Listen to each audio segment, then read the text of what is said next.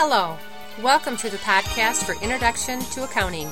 My name is Peggy Langrid, and I will be presenting the highlights of Chapter 2.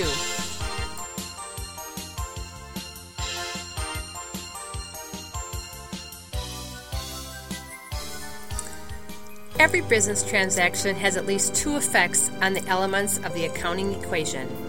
Since there are at least two effects, this has come to be known as the dual effect. Recording both effects of a transaction is called double entry accounting.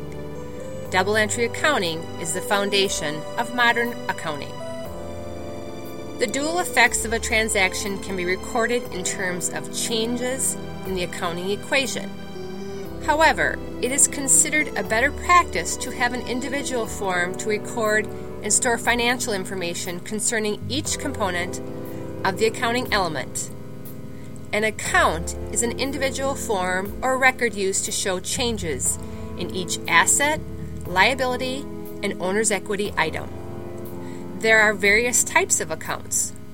Usually, accounts bound in book form are kept in loose leaf binders or are a part of a computer system.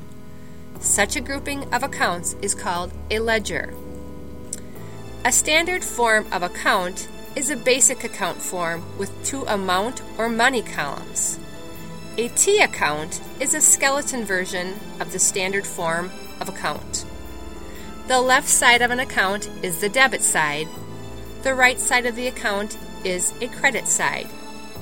To debit an account means to enter an amount on the left side. To credit an account means to enter an amount on the right side or credit side.